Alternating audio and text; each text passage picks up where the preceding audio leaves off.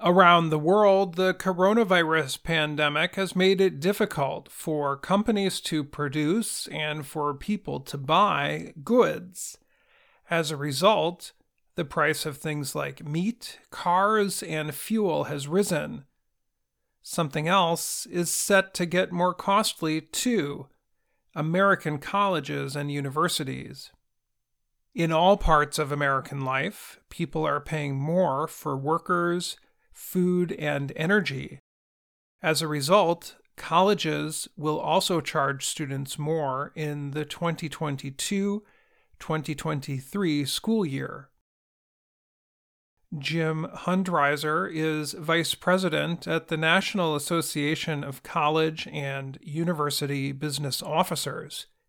He said that for several years, college costs have increased somewhat slowly. But now, he said, there's absolutely going to be an increase in tuition and fees. The University of Virginia has already said it will raise its price for the next school year by almost 5%. Another school in Virginia, Virginia Tech, already raised prices for meals by 9% to help pay the people who work at campus eating places. Along with the Virginia schools, colleges including Loyola of Chicago, Texas Christian University, and the University of North Carolina at Wilmington all said prices will go up next year. The price increases are a change compared to the last 2 years. The College Board reports that costs have not risen very much during the pandemic. But in the 10 years before that, college prices spiked or rose sharply. During that time, the cost to attend public colleges rose 28%. The cost for private colleges went up 19%. The coming rise in prices is more noticeable because many universities felt pressure to keep prices down during and just before the pandemic. Those who run schools are worried that students who are in the middle of their studies may be surprised by higher costs. David Jewell is Senior Vice President for Business Affairs at Cleveland State University in the Midwestern U.S. state of Ohio. The yearly cost to attend Cleveland State is about $27,000. The price includes tuition as well as estimated living costs. That is a lot of money, but it is less money than the cost of hundreds of other American colleges. Jewell told the Hechinger Report that students who attend Cleveland State are often the first in their families to go to college. Many already have trouble paying for higher education. Even a small price increase for the next school year might prevent some students from attending. Robert Kelchen studies education policy and leadership at the University of Tennessee. He said universities might need to delay repairing school buildings, reduce some services, and increase class sizes to deal with their own rising expenses.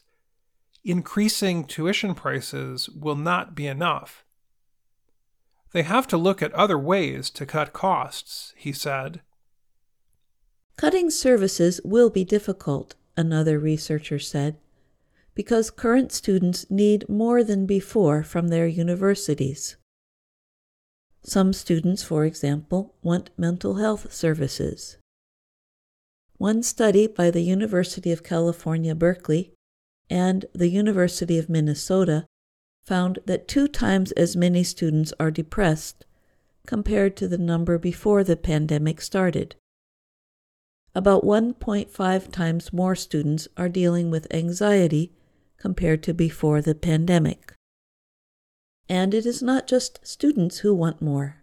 Professors want to be paid better.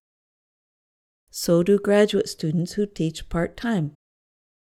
Some universities stopped putting money into workers' retirement accounts at the start of the pandemic, but they have started to do so again. Richard Garrett is a researcher at Ancora, a higher education advising business. He said universities and colleges are being pushed to spend more just when they don't have any more to spend. Some of the costs will be covered by states that are spending more on education. For example, leaders in Colorado, Kentucky, Missouri, and New York want to add money to the state's higher education budget. In California, Governor Gavin Newsom said he would add more money to the state's education budget as long as the cost of attending college goes down. California State University has already said it will not raise tuition costs at its 23 campuses next year. Jewell of Cleveland State said universities can get creative when trying to save money. They can do things like offer less costly foods at campus eating places. With all the cost cutting, there is one bit of good news. Universities may finally change the way they spend money. Large state universities that have several campuses may decide to buy items like computers and computer supplies through a central office. By making a large purchase instead of several smaller purchases, the universities can save money. The University of Massachusetts, which has 5 campuses, made this change in 2020. It already has saved $34 million. Some schools may feel pressure to change the kinds of classes they offer. Some will cut classes that do not have enough students. Others will use technology to do more teaching by computer and video, which is less costly than gathering students in person. Some schools may start new programs for high-demand subjects. Garrett, the researcher from Ancora, said people have been slow to recognize a cost and productivity problem at universities over the last 30 to 40 years. Maybe what's happening now, he said, will make a difference. I'm Jill Robbins. And I'm Dan Friedel.